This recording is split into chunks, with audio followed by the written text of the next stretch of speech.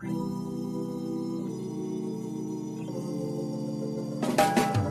right, welcome to Old School. Cenk Uygur, Ben Mankiewicz with you guys. Donald Trump has nearly conceded. We will talk about that in a little bit. We'll also talk about how some kid didn't let me play with his Atari game. Those things are related, believe it or not. Way back in the day. Sponsored, shoptyt.com. Look at this. Will you shut up, man? Okay, this is this shirt that I get the second best reaction to, Ben. Best one is "You're fired." I live in LA, so everyone's like the Trump "You're fired" T-shirt. Everyone's like, "Yes!" Where do I get that? Right? But this is the Joe Biden quote from the debate. So this is my favorite one because it takes half a second for people to go, "Oh yeah, where can I get that?" I just love the fact that we would never in a million years have thought that you would be actively promoting a shirt that has a fun Joe Biden quote on it that makes you like him. Yeah, and I'm not sure that we would have ever thought that Biden would have been aggressive enough to say, "Will you shut up, man?" Yeah, right. But he got pushed into that. But if you got pushed into doing something aggressive, you know me, I'm here for sure. it, as the kids say. Right. So there was go ahead. No, just to finish up the promos, the shop tyt.com is having a Black Friday sale for all the way through Black Friday. So check that out. And of course, also twostrongcoffee.com/TYT. Okay. So that's progressive, organic, fair trade. And you get the mug if you buy 3 bags or more. So that's twostrongcoffee.com/TYT. Yeah. Sorry. Go ahead, Ben. No, there was another one today from Biden that I liked. He was asked whether the Senate GOP will give his cabinet nominees a tough time. And he said, "Are you kidding me?" So I was like, all right, good. Right. He has some sense, unless that meant, of course not, that they'll respect them. And of course, even if they don't agree with them, if they're qualified, as it was in my day, they'll of course confirm. But I think it was the other thing. Yeah. I mean, I'll probably tweet about this after the show, but are we really, we're done, right, with talking about Republicans in the cabinet after almost the entirety of the Republican Party agreed to stand by as Donald Trump tried to do a political coup by getting the state legislators to elect him, even though he didn't win the election. Are we still having a conversation about Republicans in the cabinet? It's funny. The thing I object to is the conversation. I mean, if he wants to, make somebody, the way it was for John Huntsman, if he wants to make somebody ambassador to China or Ireland, fine. I don't care. Have at it. But the conversation about it, like that I'm going to be bipartisan, look at me be bipartisan, that is that I object to. Yeah. So I'm super afraid they're not going to get anything done for 4 years, but I don't want to get into that topic. So Donald Trump today, or on Monday, let's say, tweeted out, let's say because it's true. Well, it's only half true, as I'll explain. This beginning of a concession. Okay, so the GSA is the organization within the government that is supposed to set up the transition to a new administration, and Emily Murphy, who's running it, would not do that. She says she wasn't pressured by the Trump administration. Whatever. It's pointless now because Trump has allowed her to do it. By the way, if she wasn't waiting on Trump, why did she wait till this tweet came out and then immediately started the transition afterwards? So, Cenk, she said she wasn't waiting on Trump, and I take her at her word. She's a professional at the GSA.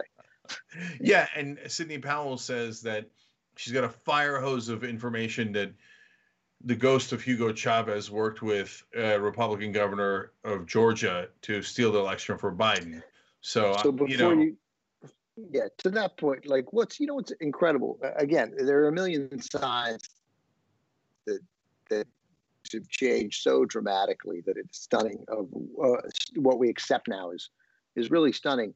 The number of times that supporters of the president post have claimed to have evidence. I mean, of course they don't have it. or they'd reveal it, because they literally have a very short window of when the evidence is relevant. Like, when are you going to let it out? On January 28th? Like, now's the time. If you don't want certification for the level, you can't just say it unless you don't have it.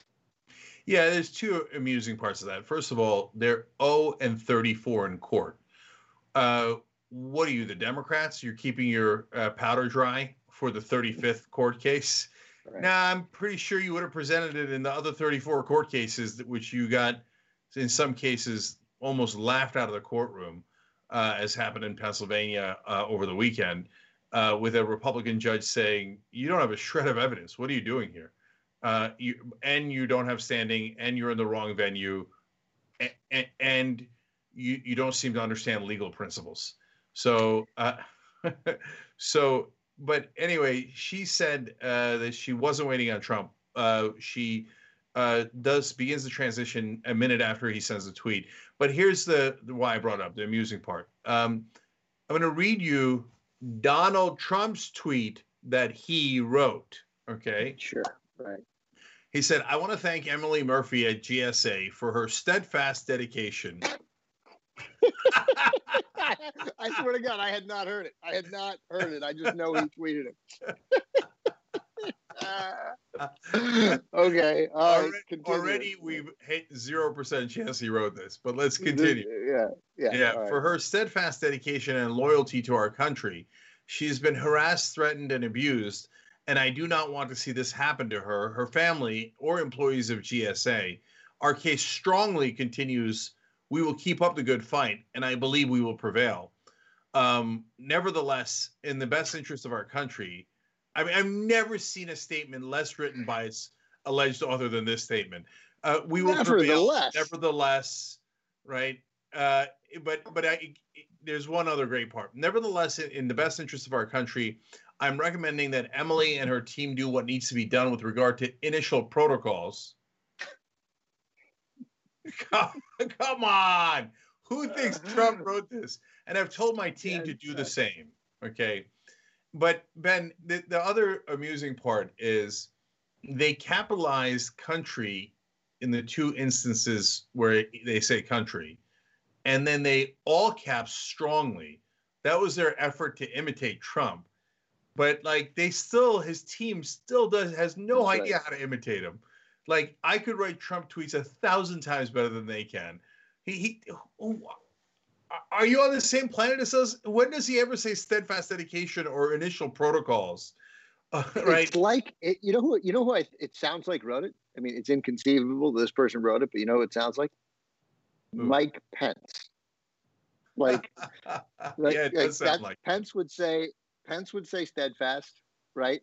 And nevertheless, big word like nevertheless, and he would have no clue how to do Trump, none, right? Yeah, not in a million years. Capitalize his country and put something in caps, right? Yeah. So I mean, it wasn't Mike Pence, but that's how Mike Pence would write the statement as Donald Trump. No, Ben, your point is so good.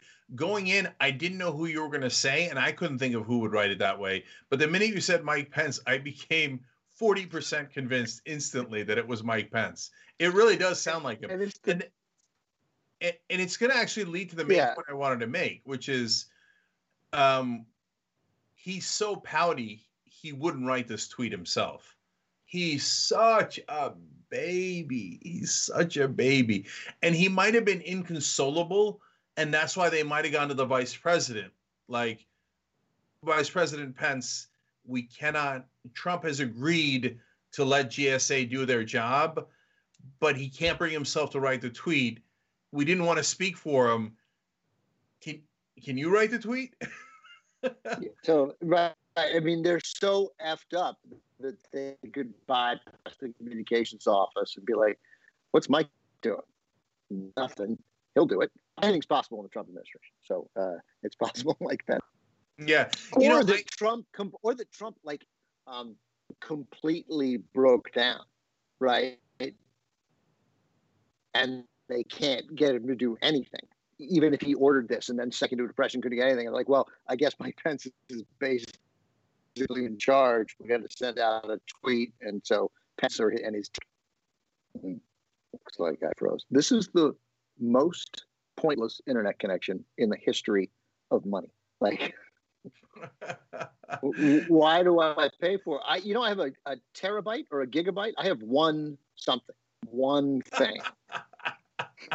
Oh, here's what I know as much about the technical end of the internet as you do. So I believe you when you say having one of those bytes is like a big deal. Like that's a lot, right? I had 300 at my old place, 300 MBs, right? Or sorry, MBs, right? And I got it up by 3 times plus to 1 tub, right? And I got 1 tub, but then you get 1 tub, and then you're wireless, obviously, all the time, and then you find out, well, wireless can't be more than 300 MBs, but still 300, okay. Like this should be crystal clear all the time. And I got a bunch of extenders, which I guess could conceivably weaken it, even though they're incredibly expensive extenders. But it doesn't work right when I'm 8 feet from the modem or the other thing it might be, the modem or the router. You're going to get me into one of my pet peeves, which we've talked about in the past, which is, it's really easy. Oh, no, why don't you just upgrade your internet? Here's the things that I will guarantee you if you go to upgrade your internet. This applies to everyone in the country. One, it'll make it worse instantly. It'll make it so much worse that you'll be knocked off the internet for in the amount of time it would take you to pull out every hair on your head. And then once they get you back up, other people, yeah, right. Once they get you back up, it will not be what they promised. It'll be a lot less MUBs than they said it was going to be. And none of it will be easy. Yeah, it's I just figured out what MUBPUS is. It's megabytes per second, right? I think I just literally at this moment I have this because I said MUBPUS.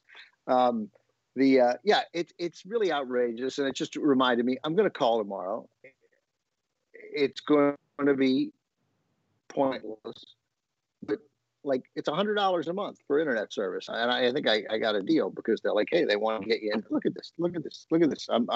This is absurd. This in life, and it doesn't work. It's crazy. Yeah. Anyways, my MUBS is doing okay. So I'm going to go back to the Trump conversation for a second.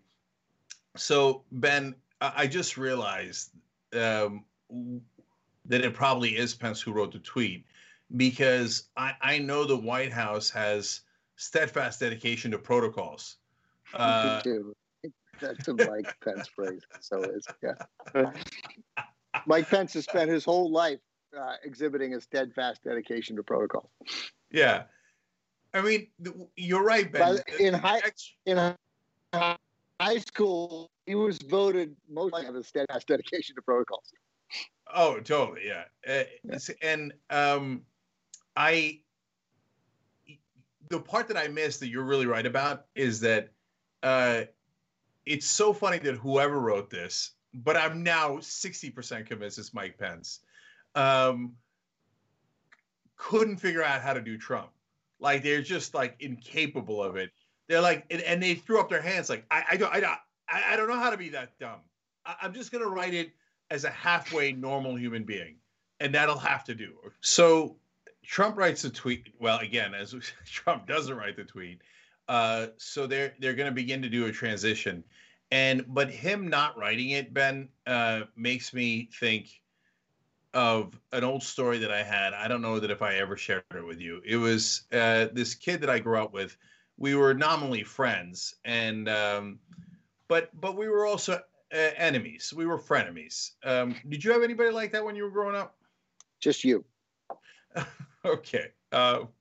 So we would play together sometimes, but he didn't like me, and so he would do childish things. But you could tell who's right and wrong because of this. Like when we were playing, I always use the example of kickball. Apparently, we played a lot of kickball when I was a kid. But let me interrupt. Let me interrupt for 1 sec by saying, kickball, wildly underrated. Thank you. Somebody had to say it. And I don't know why people don't play it more. I think kickball is like one of the funnest things in the world. It's like one of the things I miss most about childhood. Great. Loved every time, every second we put. First of all, when somebody was just running around the bases, you just throw the ball at them, right? Yeah, it was fantastic. At however hard you wanted to. If you threw it too hard, the teacher or the coach, whatever, would be like, "Hey, come on." It's just great. Yeah. Yeah. It's uncomplicated. It's just wonderful. If I had time, which I don't, but this is reason number 8,000 that I'd like to be rich, right? Although if you listen to Tucker Carlson's of the world, we're going to make you drink coffee and make sure that nobody ever gets rich.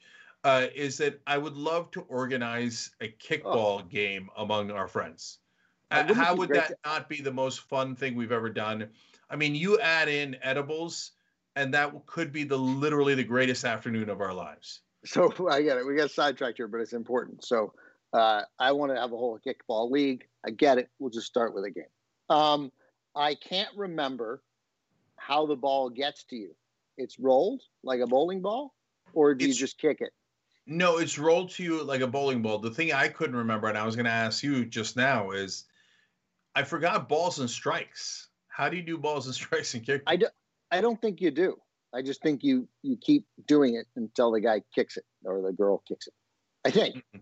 I mean, I guess if you swing and miss, but I mean would be kind of irrelevant for most of us now. I think I remember fouls. Yeah, sure. You could, if you try and go down the third base line, you could kick a foul. No, you could definitely get strikes. I remember getting strikes because I remember people missing the ball. And sure, yeah. Yeah, that's true. That would happen. You felt bad for them because they didn't want to be playing kickball. Like they hated PE or sports, as we called it. And then like, oh, great, we're playing kickball where I'd make a fool of myself. And then some people would just clearly strike out. Like they were fine. I get to go sit down and talk to my friends. And you're not no one watching is going to be surprised by this. But so I don't remember if I ever struck out. But I remember that if I ever struck out in kickball, that would have been the highlight of gym class for everyone. Because I'm sure that's right. Because I was not a person who didn't want to play kickball. Gym was my favorite class, and I didn't understand why it wouldn't be everyone's favorite class. And they kept score. You kept score. What could be better? And you know me, so of course I was competitive. I was in high school. In those contexts, I was not as loud, but I'm sure I'm wrong about that. That's my recollection. Well, you didn't play. There's no way you played kickball in high school. You play it in elementary school. I mean, elementary, junior high. Yeah. And junior high. Yeah, and so if a guy like me struck out, then everybody would be like, "Yes." Could we get? What will we need? We would need 14 people because you could pitch and catch to yourself. Right. So 14 people would fully do it. Could probably do it with 12, right? 6 fielders, 3 infielders. I don't know. Or you don't let people kick to right field, something like that. Like you could do that. You cut off a third of the outfield. It could be done. It could be done with 12, definitely 14. And so as you point out, your insufferability, my insufferability, which was not insufferable, was that because it's baseball, right? Except you're kicking it. There was never a moment where I didn't know 5 times as much as everyone there, including the coach or the PE teacher, right? No, you can't. You have to tag him. No, you don't. It was a 4.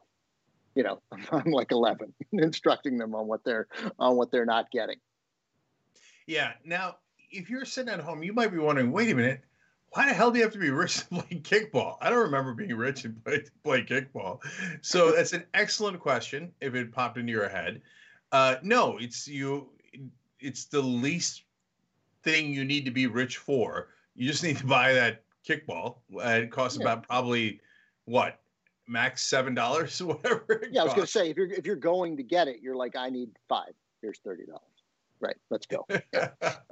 I don't know why you would buy 5, but yes. No, because you're gonna kick it. It's gonna deflate, and you got to have another ball. Yeah, just in case you kick it over the neighbor's yard, whatever it is. That's right. Yeah. And so No, it's not that. It's not. It's that I would have to have enough time to clear out the schedule to not only play, but to organize 12 to 14 people to play. That's right. And that's a world in which I live in the lap of luxury. So I have a weekend to kill. So I decide, sure, I'll, well, I don't have to be rich. I either have to be rich or I have to stop doing everything that I'm doing. So if things stop being terrible with COVID, you can actually play kickball fairly safely, right? First of all, you could just wear masks, right? And you could promise to stay away from people, right? It's okay. COVID's going to be done first of all, right. It's around the corner. But no, in all seriousness, like 4 or 5 months is what it looks like. So let's just assume there's no COVID. Okay, so assume there's no COVID and it's next spring, maybe late spring. I'm going to try. I'm going to try because we can get 14 people who'd be into it. By the way, I say last thing about kickball. It probably isn't for me. I'm probably going to go back to it throughout the show and the shows that follow. I can't remember anybody kicking it up in the air. They must have, because I already had these fantasies when I was a really good outfielder up until I was like 30, until I couldn't figure out when the ball was going to go over my head, which is where suddenly I am now. And having a sinking, you kick a sinking line drive and I'm playing center, and the dive and catching that ball. I can't wait to play. People did kick it in the air, yes. Yeah, I just don't remember it, but of course they did. Yeah. Of course, that's one of the ways you get an out is you catch it in the air. It's very hard to pick up a grounder, throw to the first baseman, and have him catch it. Or to me, it's not impossible, but it's a little tricky. It's an awkward throw with the kickball. Yeah. No, you're mainly looking forward to beaming the guys running the bases. Let's just be honest. That's the beauty of kickball. That's right. It really isn't kickball. It's more like dodgeball on the bases. But it's a mixture of softball and dodgeball. But kicking the actual kickball is awesome. No, it's awesome. And there wouldn't be nobody's going to strike out now. I mean, it just rolls up there. It's going 4 miles an hour. You just kick it. Yeah.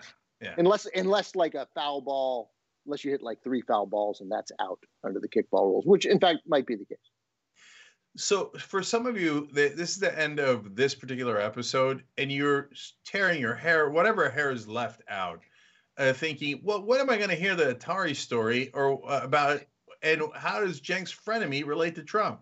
Well, that's the beauty of membership. tyt.com/join. You get the whole show uninterrupted. Welcome back to Old School. Cenk and Ben with you guys. And we were in the middle of a conversation in the longer version of this Old School episode about talking about Donald Trump's tweet where he kind of began to concede, but it's obvious he didn't write it. And I was comparing it to my frenemy from when I was a kid. And we used to play kickball.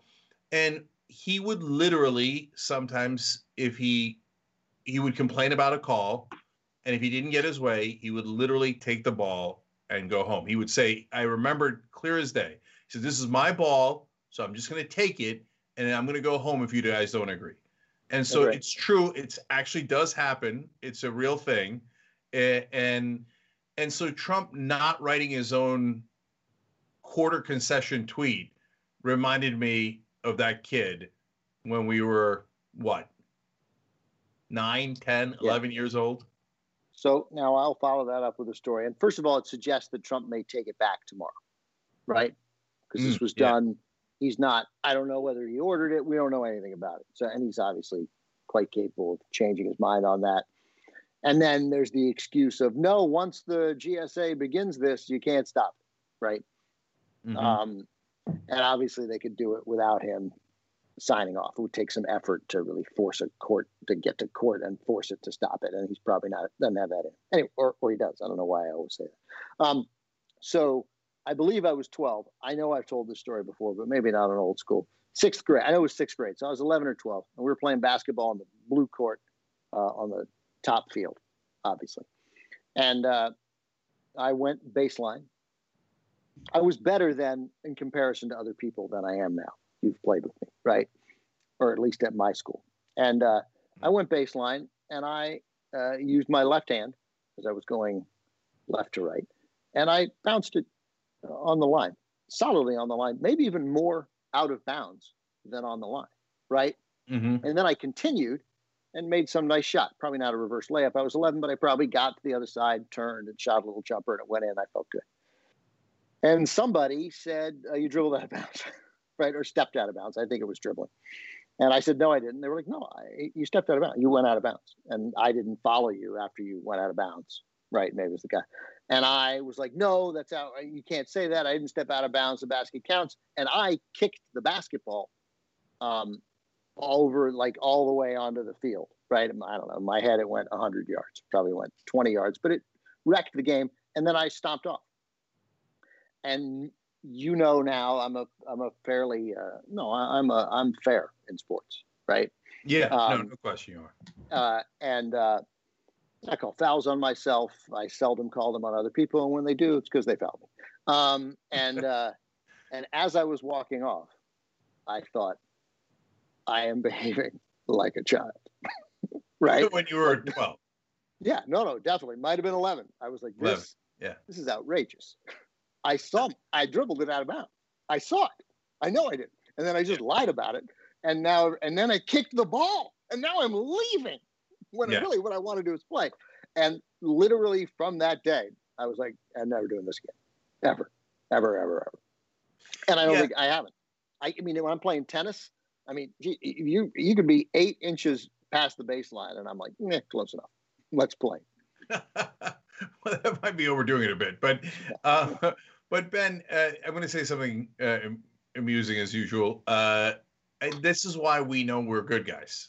Okay, so because I remember a football game in Pope's backyard, and we used to play all the time one-on-one with steady quarterback. So 3 people were plenty enough for a football game. Yeah, you don't have to explain.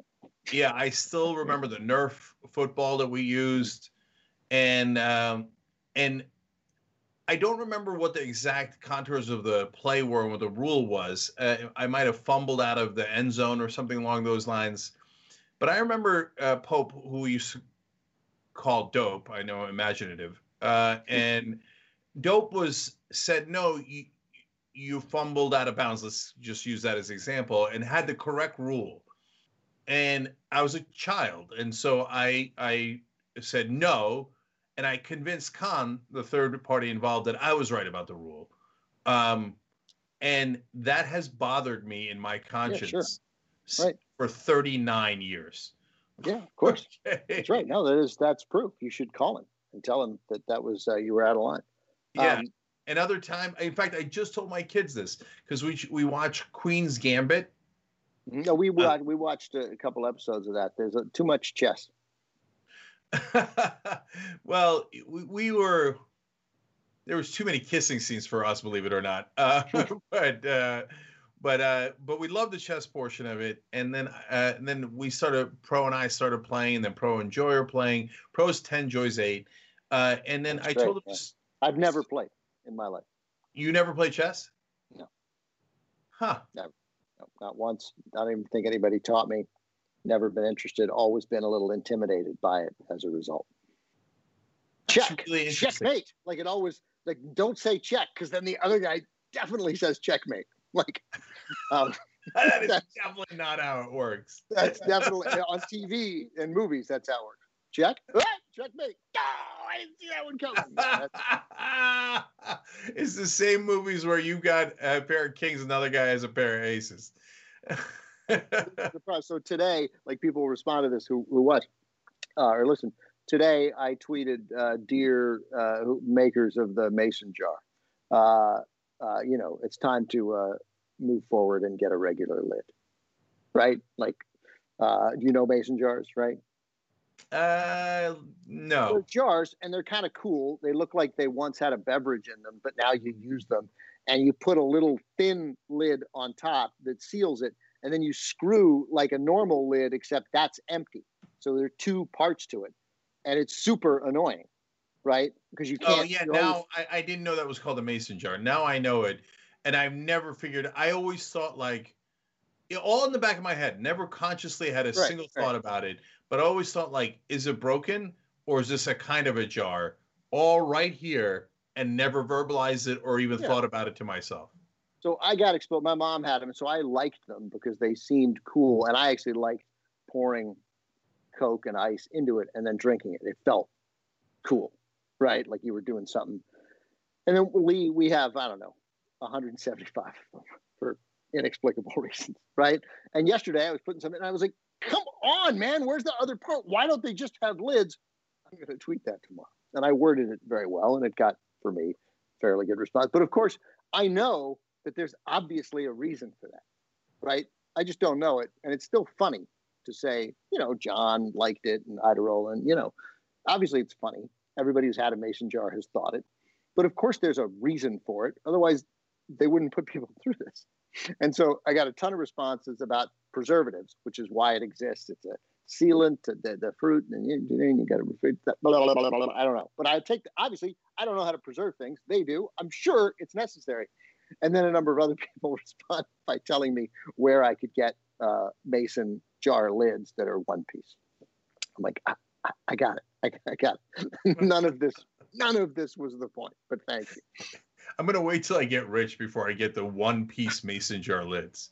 What were you talking about? Put it on my bucket list. Or my jar list, if you will.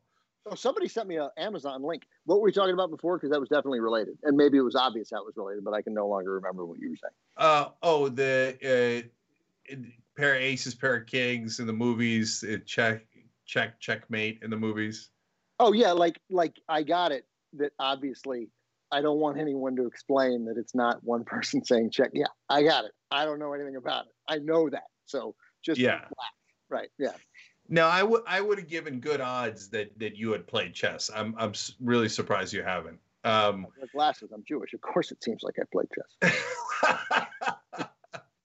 So I didn't laugh at that. I denounce and reject that joke. Okay. You laughed at the glasses part. Right, of course. Yeah. So I remember so I'll tell two chess stories real quick. Three. But trust me, they're all quick. Once I beat Dave Kohler, who founded Young Turks with me and Ben. And Dave loves chess and goes to tournaments and stuff. And this is a long time ago, I don't know, a decade ago or something. And I don't play that often. And, I'm sure I got lucky. And he beats me. Back then, he would have beat me 9 out of 10 times. Now he probably beats me 10 out of 10 times. But that day, I pulled the right mason jar. He said check. I said checkmate. And it's bothered him ever since. And so I was like, no, that's it. I'm out. I'm never playing you again. Yeah. Of course. You got it. It's of course Dave Kohler's good at chess. Like, I have no question. I've started playing tennis. I'm very eager to play tennis with Dave. And there's really no reason why we can't.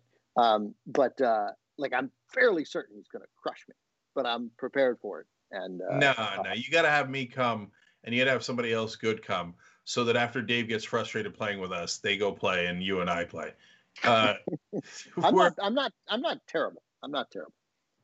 No, you know me. I'm not terrible either. I'll seem terrible in the beginning, and then I'll warm up, and then I'll just be bad and not terrible. That's right. Yeah, that's right. Okay. Yeah. So, anyways, the other second chess story is it relates. This is how we got onto it in the first place. A friend of mine, Emra, we used to play chess when we were kids, and I never really quite picked up the rules. I played 4 years of rugby and never quite picked up the rules. So this does not speak well of me. But it was, I guess, definitely a slightly different person back then, because if I was me now and we're playing rugby and it's got all those confusing rules, I'd just be like, nope. We're going to take half this practice for you to thoroughly explain these rules to me. And I don't care how much it annoys anyone else, because I got news for you. Half the team doesn't understand the rules. They're just too afraid to say it, right? So, but I didn't do that back then because I was too shy, believe it or not. And so I just went 4 years not quite understanding when I'm supposed to put the ball down, when I'm supposed to pick it up. Anyways, back then I didn't know chess as well as I should have. But to be fair, at that point I was 6 or 7, right? And so Emra gets, I basically take his king without saying check or something along those lines.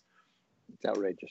Yeah, and it's clearly wrong, and I know it's wrong. And Emra's mad, and he never gets mad because he's such a good guy. And then his mom comes along because we're at his place, and his mom sides with me because she's a Turkish mother, and the guess is always right. Yeah. She didn't bother figuring out who's right about this. I've carried that around for 43 years. Okay. And I told that to my kids. I was like, don't ever cheat. If you're anything like your old man, you're going to needlessly stress about it for decades after that. Decades. It just doesn't pay. So my sense of chess is from watching it on television and in movies and in the Queen's Gambit, that one episode that I watched, is that you can do whatever you want, which makes me like it. Like, and the other person entertains you as like, oh yeah, okay, do that. Well, then I'm going to do a knight to rook 4, and they're like, oh, nice, check. I thought we'd play longer. It's like, I thought we'd continue this ruse for a bit longer. So, once my dad caught me playing chess, and he's like, "What is this? Why you play chess?" I'm like, "I would have thought you would like this. It's a game that's..." What kind of parent would object to that? Yeah. Yeah. Who objects to what? Yeah. Like if you caught me drinking a beer or something, I get it. But like I'm playing chess, that you should be ecstatic, right? He's like, "Oh, it is very dangerous." I'm like, "All right, Dad, I'm all ears. How's this one dangerous?" Yeah. Okay. And it turns out when he was growing up, they used to play chess for money. And so they developed gambling habits around chess. And he's like, "Oh, every friend I know got bankrupted by chess." Dad is so ridiculous. But it is true that for a lot of people, chess is like a gateway drug to bridge. So I can understand why your dad was worried. Oh my God! If I had just started gambling on chess, you have any idea how much better my life would be? Oh my God! Totally, yeah. We could be having kickball every weekend. Totally, yeah. We'd have a whole kickball league, the Southern California Kickball League. Yeah, you want to do something this weekend? No, going to Thousand Oaks for a kickball tournament. Oh man, that's great. Yeah. Yeah, why? Because Cenk only lost a little bit of money since he was gambling on chess and not on blackjack or poker. Right, online. Yeah. Right, or on football. Anyway, it's just real quick. It's then worth telling people that when we worked together in Miami, when we'd probably known each other, I don't know, a year or something at that point, we played internet blackjack, which was rigged on Sundays more than any other day because people lost money on football and tried to get it back. So it's obvious, right? It's a algorithm. It's a program. So obviously they can set it any way they want. Anyway, so at one point I was frustrated. I'd been losing and I lost like $400 in a sitting. And you were like, you want me to, one of us suggested that you play on my account and turn things around. So I went and shot like a 7-minute segment. I get back and you're like, yeah, I lost $1,200 of my money. But the crazy thing is, that was a possibility. It's not like you did anything wrong. You were like, no, let's go try and turn this around. And then because we both get the thing of, I lost 25, I lost 25, 50, 100, 200, 300, 400, 500, double down. Wow, wait, I just lost $1,800. Yeah. Yeah, I mean, people complain about algorithms now. I mean, if you had seen those old blackjack algorithms, I mean, Hillary Clinton would have been president in 2016 because Facebook would have fixed their algorithms just because of that, the outrage of the blackjack algorithm. If that had caught on back when we were doing it. No, I don't remember, of course, if I went crazy in betting. I doubt it. It's possible that the algorithm had set in, so I just lost 200 hands in a row by the time you were done with the 7-minute segment. And because once they put you on a losing streak on that program, it was good night, Irene. But I remember being more panicked every minute you were gone. Yeah, I probably went and did the whole show. So it was probably 30 minutes that you had. Yeah, you might have been doing the show. Yeah, that's my recollection.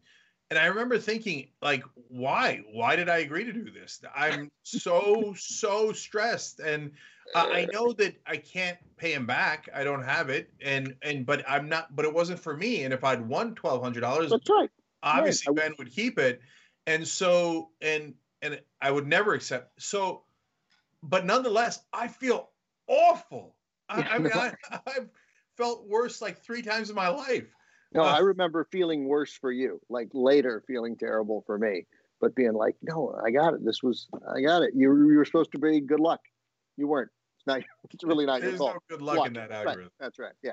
Yeah.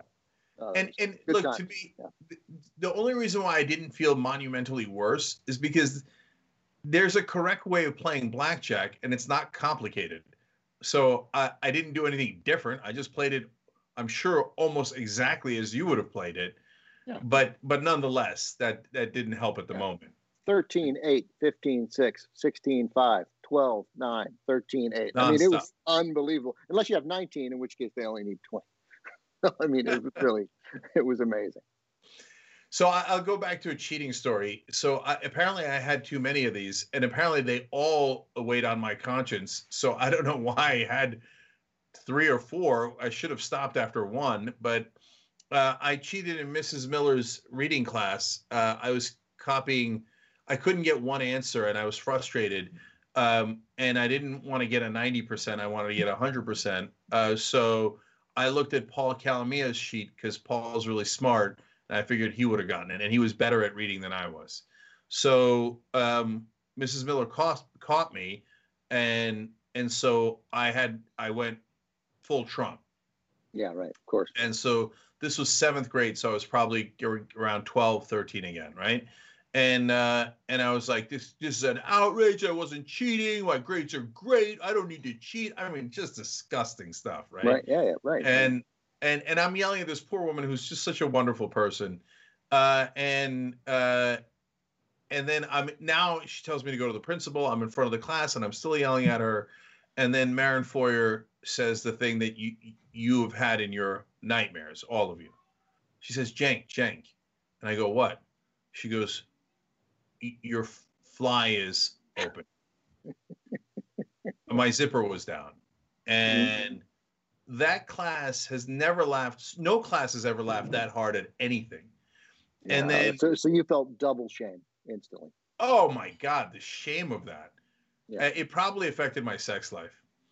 Yeah, but exposed as having your fly down when you're in the middle of a giant lie that humiliates the other person. So it's a bad sequence of shame. Yeah, because you're like, I never would have been standing in this situation if I A, hadn't cheated, or B, massively lied about cheating. 100%. It's an instant entry into the Hall of Shame. That's right. Yeah. Yeah, because you're shamed in every direction, and you had it coming. Yeah. Like you sound like a bit like when you were a kid, like you were a bit of a dick. I just got to be honest. That seems like where the chess, the football, you're beginning to pick up a pattern. Yeah, that's right. Yeah, and so no, of course I tell those stories as exceptions. I hope because they still bother me. But no, I was the guy like you who would call myself out in basketball if I was out, and even if no one saw it. And so when people didn't do that, I'd get extra mad. So that I had a fault, but it was in that direction. When it's not that big a deal, yeah, a guy's not going to call himself out. Wakey, don't be naive, right? That's right. Yeah, that's right. Anyway, those are So all the way back to my frenemy, because I got to get the Atari story in. So that's the same guy, the Trumpian guy, who had literally taken his ball and gone home. And he had got an Atari set when no one else on the block had an Atari yet. And despite me, he would invite every one of our friends over except me. And that bothered me so much that last Christmas I bought myself an Atari set. You bought yourself an Atari last Christmas? Yeah. Do you still play it, or like did you realize this? No. I knew that I was going to play Space Invaders like 12 times, and I was going to play with my kids, and then probably never play it again. And I was like, nope, totally worth it. I know that going in, but just to have the Atari sitting by the computer, knowing at any time I could go in and play Atari. I don't need permission from the jerk in the neighborhood. That peace of mind is worth a gazillion dollars. And as it turned out, you know how cheap I am. I looked online, it was $43. I was like, yeah, I could do that. I can do this, right? But I'm not going to buy a PlayStation for whatever. I don't even know how much they cost. I always think about it every year because I'd like to play Call of Duty World War II. It's the only one I want to play because obviously I want to kill Nazis, right? I mean, that's just the only thing that interests me at all about video games. And I played it a little bit on my computer way back 15 years ago. I adored it. Oh, sniper in the woods. Oh, I shot that Nazi in the head. It was so good. So yeah, I mean, I've asked them before, I've asked you before, and I'm pretty positive I know the answer, but I'm going to ask you one more time. Does your dad know if he ever actually shot a Nazi when he was in World War II? He almost certainly didn't shoot him. He really didn't have. He had a rifle, but he seldom had it. He had a handgun, which is funny because it's my dad. No, he fired a mortar.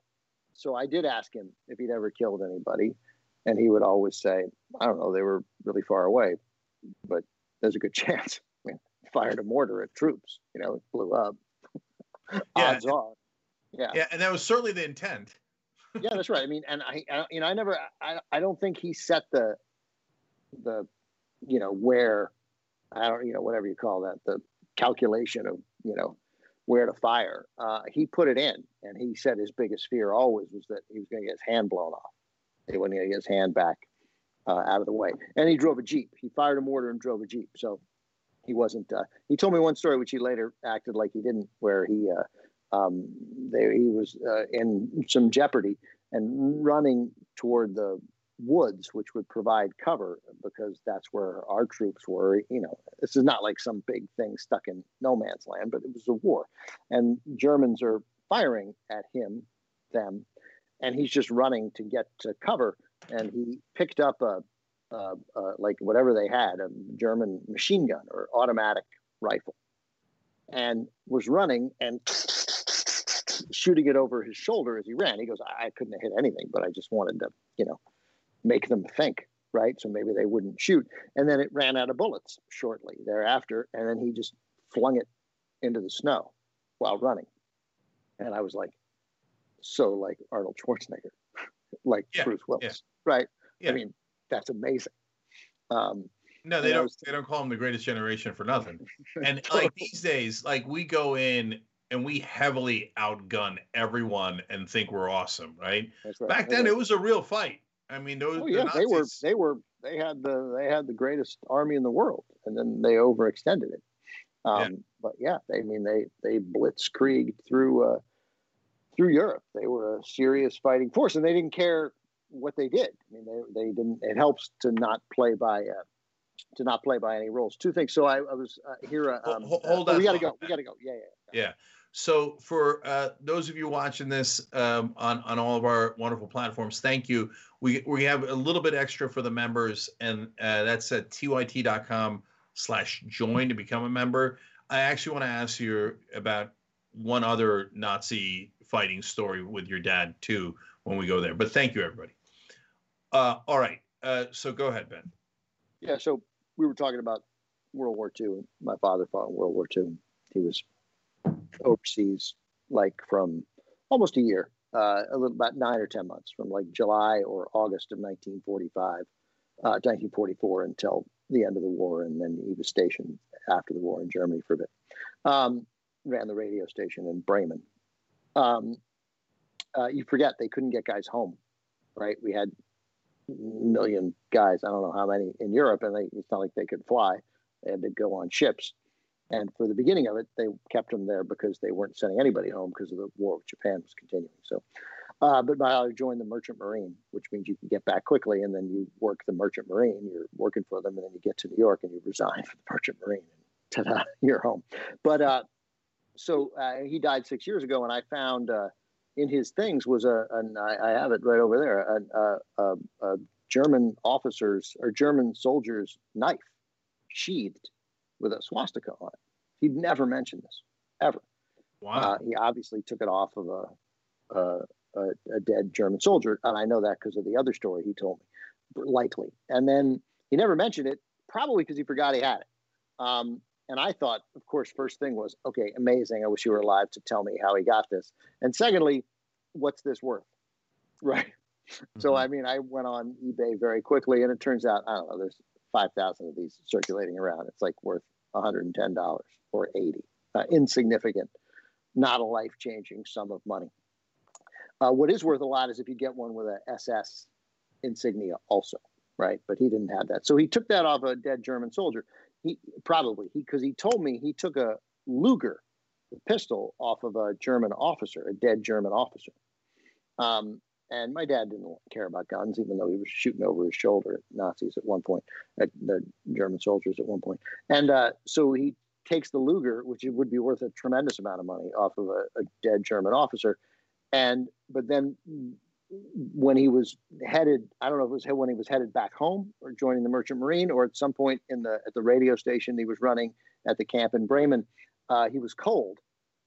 So he sold the Luger. He traded the Luger for a Pico. That is a Frank Mankiewicz move. I'd be like, the Luger was such a cool war memorabilia worth so much money. And he was like, I was cold. Well, and I was cold, and I was never going to shoot anybody ever again. It's almost got a my dad quality to it, like a Dogen Uger quality. Yes, but I was cold. Yeah. So where is the question? Why are we having the conversation? Did you hear the part where I said I was cold? Yeah. Yeah. This kid's a little slow. I could just see somebody coming into your house and seeing a knife with a swastika on it and be like, oh! Right, totally. Right. I'm like, where do I put this so my daughter never finds it? But then I'm touching. I'm like, I don't even think you could hurt yourself with it. It's so dull. But I don't know. I definitely feel weird having it. But it is, my father had it, so I feel like at least for a while I'll it'll stay in a box somewhere high in the closet. Yeah. No, you're being crazy. If a non-Jewish person who did not get it off of a German dead soldier had a knife with a swastika, it would be deeply concerning. But in your case, are you kidding me? Like, it's actually a bit of a crime you've never showed it to me. Right. Because I moved. I'm in a different place. We moved my office upstairs because we're going to have a house guest for some time, it would appear. So I moved a bunch of stuff and I found it again. I've moved with it. I keep knowing I have it, but I just was like, oh, right, this. So next time we are able to, see each other in person sometime. Well, we've had an outdoor event. We still might be able to do that. I'll brandish it. Yeah. Well, look, this reminds me of the Jimmy Susu story. We told this one recently. So Jimmy is one of our friends, and he was in the Taiwanese army. Susu means uncle, so the kids call him Jimmy Susu. And so Jimmy operated the tank, but he fired the artillery in the tank. And so now they never went to war. Obviously, it's Taiwan, but they would do training exercises, and they'd have to pull the tank up to a place, and then Jimmy would have to, within 12 seconds, turn it around, shoot at a target, and hit the target. And then if he hit the target, they get a day off. If he didn't, they wouldn't, etc. And I told you guys, if I was Jimmy Susu, I would never not tell that story every single day to every single person. Right. And so the same thing with the Nazi knife. I'm like, oh, I'm sorry, did I leave this around? Oh, that's because my dad got it off a dead Nazi as he was fighting them in World War II. Cenk, we've heard that 8,000 times. I know, but it's never going to get old, and it's never not going to be the most badass thing I've ever heard. Yeah, especially for my dad. It was just, he was a pacifist most of his life. He seemed like a pacifist, and abhorred violence and saw no need for guns, and but when you think, because he was, I'm Jewish because he was Jewish, and my mother seemed Jewish and sort of embraced Jewish culture, even though she was agnostic and had been retired from the Mormon church. But my dad grew up, that house kept kosher. He went to Hebrew school and got bar mitzvah. And so you're fighting in Europe against these people who are trying to dominate the world with white nationalism, fascism, and you're Jewish and you survive, right, or are surviving, since I don't know when he got it. And one of those guys who's part of that is dead, and he's got a knife that has their little swastika on it. And he was like, "Yeah, I'm taking this. You're dead. We're winning, and I'm alive." And you're like, "Okay, yeah, go ahead. Yeah, you should take it." it's the most indisputable thing. So let's get to interesting questions. And I don't think I ever got to ask your dad this, and I don't know if you ever got to ask him, but did he, since he was so against he was for nonviolence, etc. But obviously, the war is a war, and in World War II, of all wars, you got to go, etc. But would he have been proud if he found out that he had in fact killed 3 or 7 or 17 soldiers, or would he have been horrified, or somewhere in the middle? Somewhere in the middle, but mostly he wouldn't have wanted to know. He would have felt terrible. I mean, he did say, sometimes you'd think, he was over there. He goes, I'm 20 and I'm shooting at 20-year-olds. Like, what is this? This is insane. Like, he got why it was important, but he didn't hate. Like, he didn't, he wanted to win, and he knew those were bad guys, and he knew Hitler had to be stopped. And then when they learned about the camps, he knew the camps had to be freed. He knew that there was a danger to the United States and a danger to Jews, but he wasn't that religious at all. He sort of went to temple on the high holidays out of respect for his mom. But yeah, but no, he had no interest in killing people. And I think that's why when I asked him, he was like, I don't know, probably, but he was pleased, as I'm recalling, he was pleased not to know. He had no interest in seeing it. Yeah. And did he ever wind up becoming, like, was he proud that he helped to beat the Nazis, or definitely. Was that? No, definitely. No question. And so he'd talk about it a little bit. And in fact, right before September 11th, he was at the 69th Infantry. They were the unit that met the Russians in Torgau, I think is the name of it, when the East met the West. Right. So, and they took a lot of towns and had some tough battles along the way, and lost a lot of guys. I've looked up their casualty counts, and they had 2 or 3 particularly difficult battles. But no, he killing someone would have bothered him. He didn't like seeing the first dead body he saw was a German officer when he was driving a Jeep, and it had frozen in the snow. And he picked it up, put it in the back of his Jeep, and drove it back to camp. And his lieutenant or captain, when he arrived, and he's like, hey, I got this guy. What do you want me to do with it? And as you might imagine, the officer was like, we don't pick up enemy officers and put them in our Jeep, right? Dead enemy officers. We leave them. Right? That's what we do. And so he was like, well, what do you want me to do now? And the guy shrugged his shoulders and said, bury the bitch. Like that. So that rang out, which he did. His first experience with seeing dead people was in an American bunker. And he was sent in with a couple other guys to take the bodies out of like 12 guys. I think it was 12, may have been more. 12 guys in a bunker, and a grenade had gone off. Somebody had accidentally discharged their grenade. So all these guys, except for the guy who might have been blown up, they all died of concussion. And so most of them were just sitting there or standing there or had fallen over, but they were fine. They looked fine. And that chilled him. He was not interested in not interested in the killing part.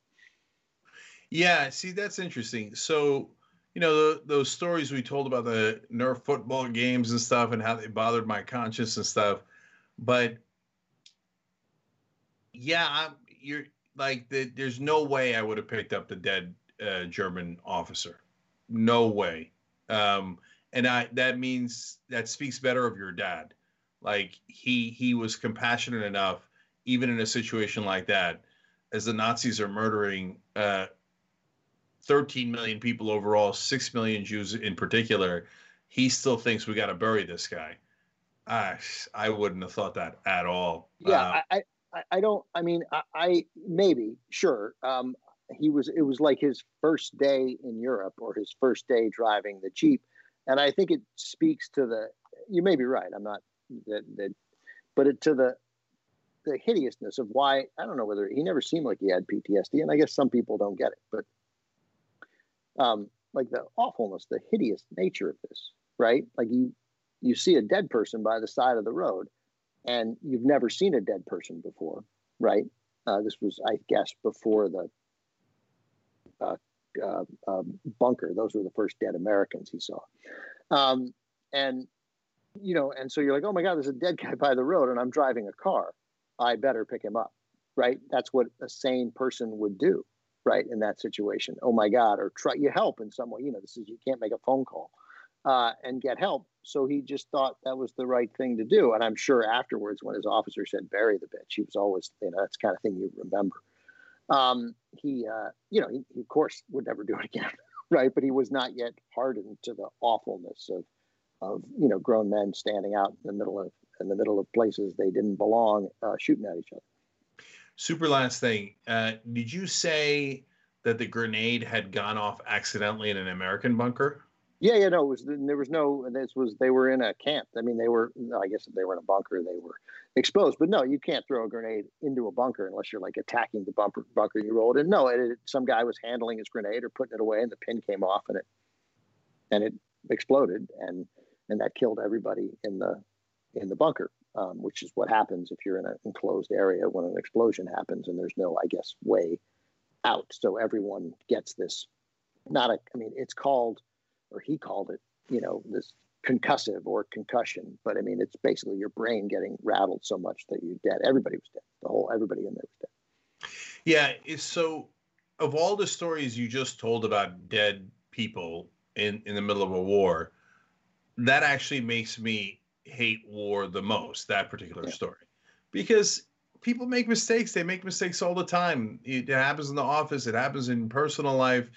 But when you make a small mistake with a grenade, you just accidentally killed not just yourself, but much worse, 8 of your best friends. Yeah, 8 guys who were counting on you. And it's so pointless. His description of it was always what stuck with him was everybody looked fine. Like they had no wounds, right? Guys were these guys had been playing cards. They had been sitting at a table. I may have made up the playing cards part, but they were sitting at a table and they were just still sitting at the table. They were slumped over, but you look at them, there's no wounds, there's nothing, but they're all dead. And these other guys, 2 or 3 other guys carried them out.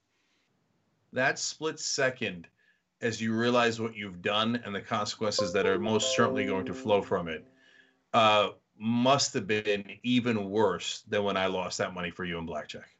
Yeah, maybe.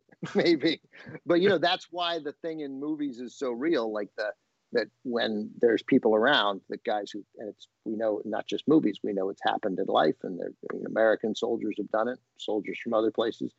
Why throwing yourself on a grenade saves lives, right? You're dead, very dead. But if the guy had done that, it might have saved everybody, and there certainly would have saved a bunch of them. Yeah. Wow. All right. Amazing stories. We're out of time. Love you guys. That's it. We'll see you tomorrow. Next time.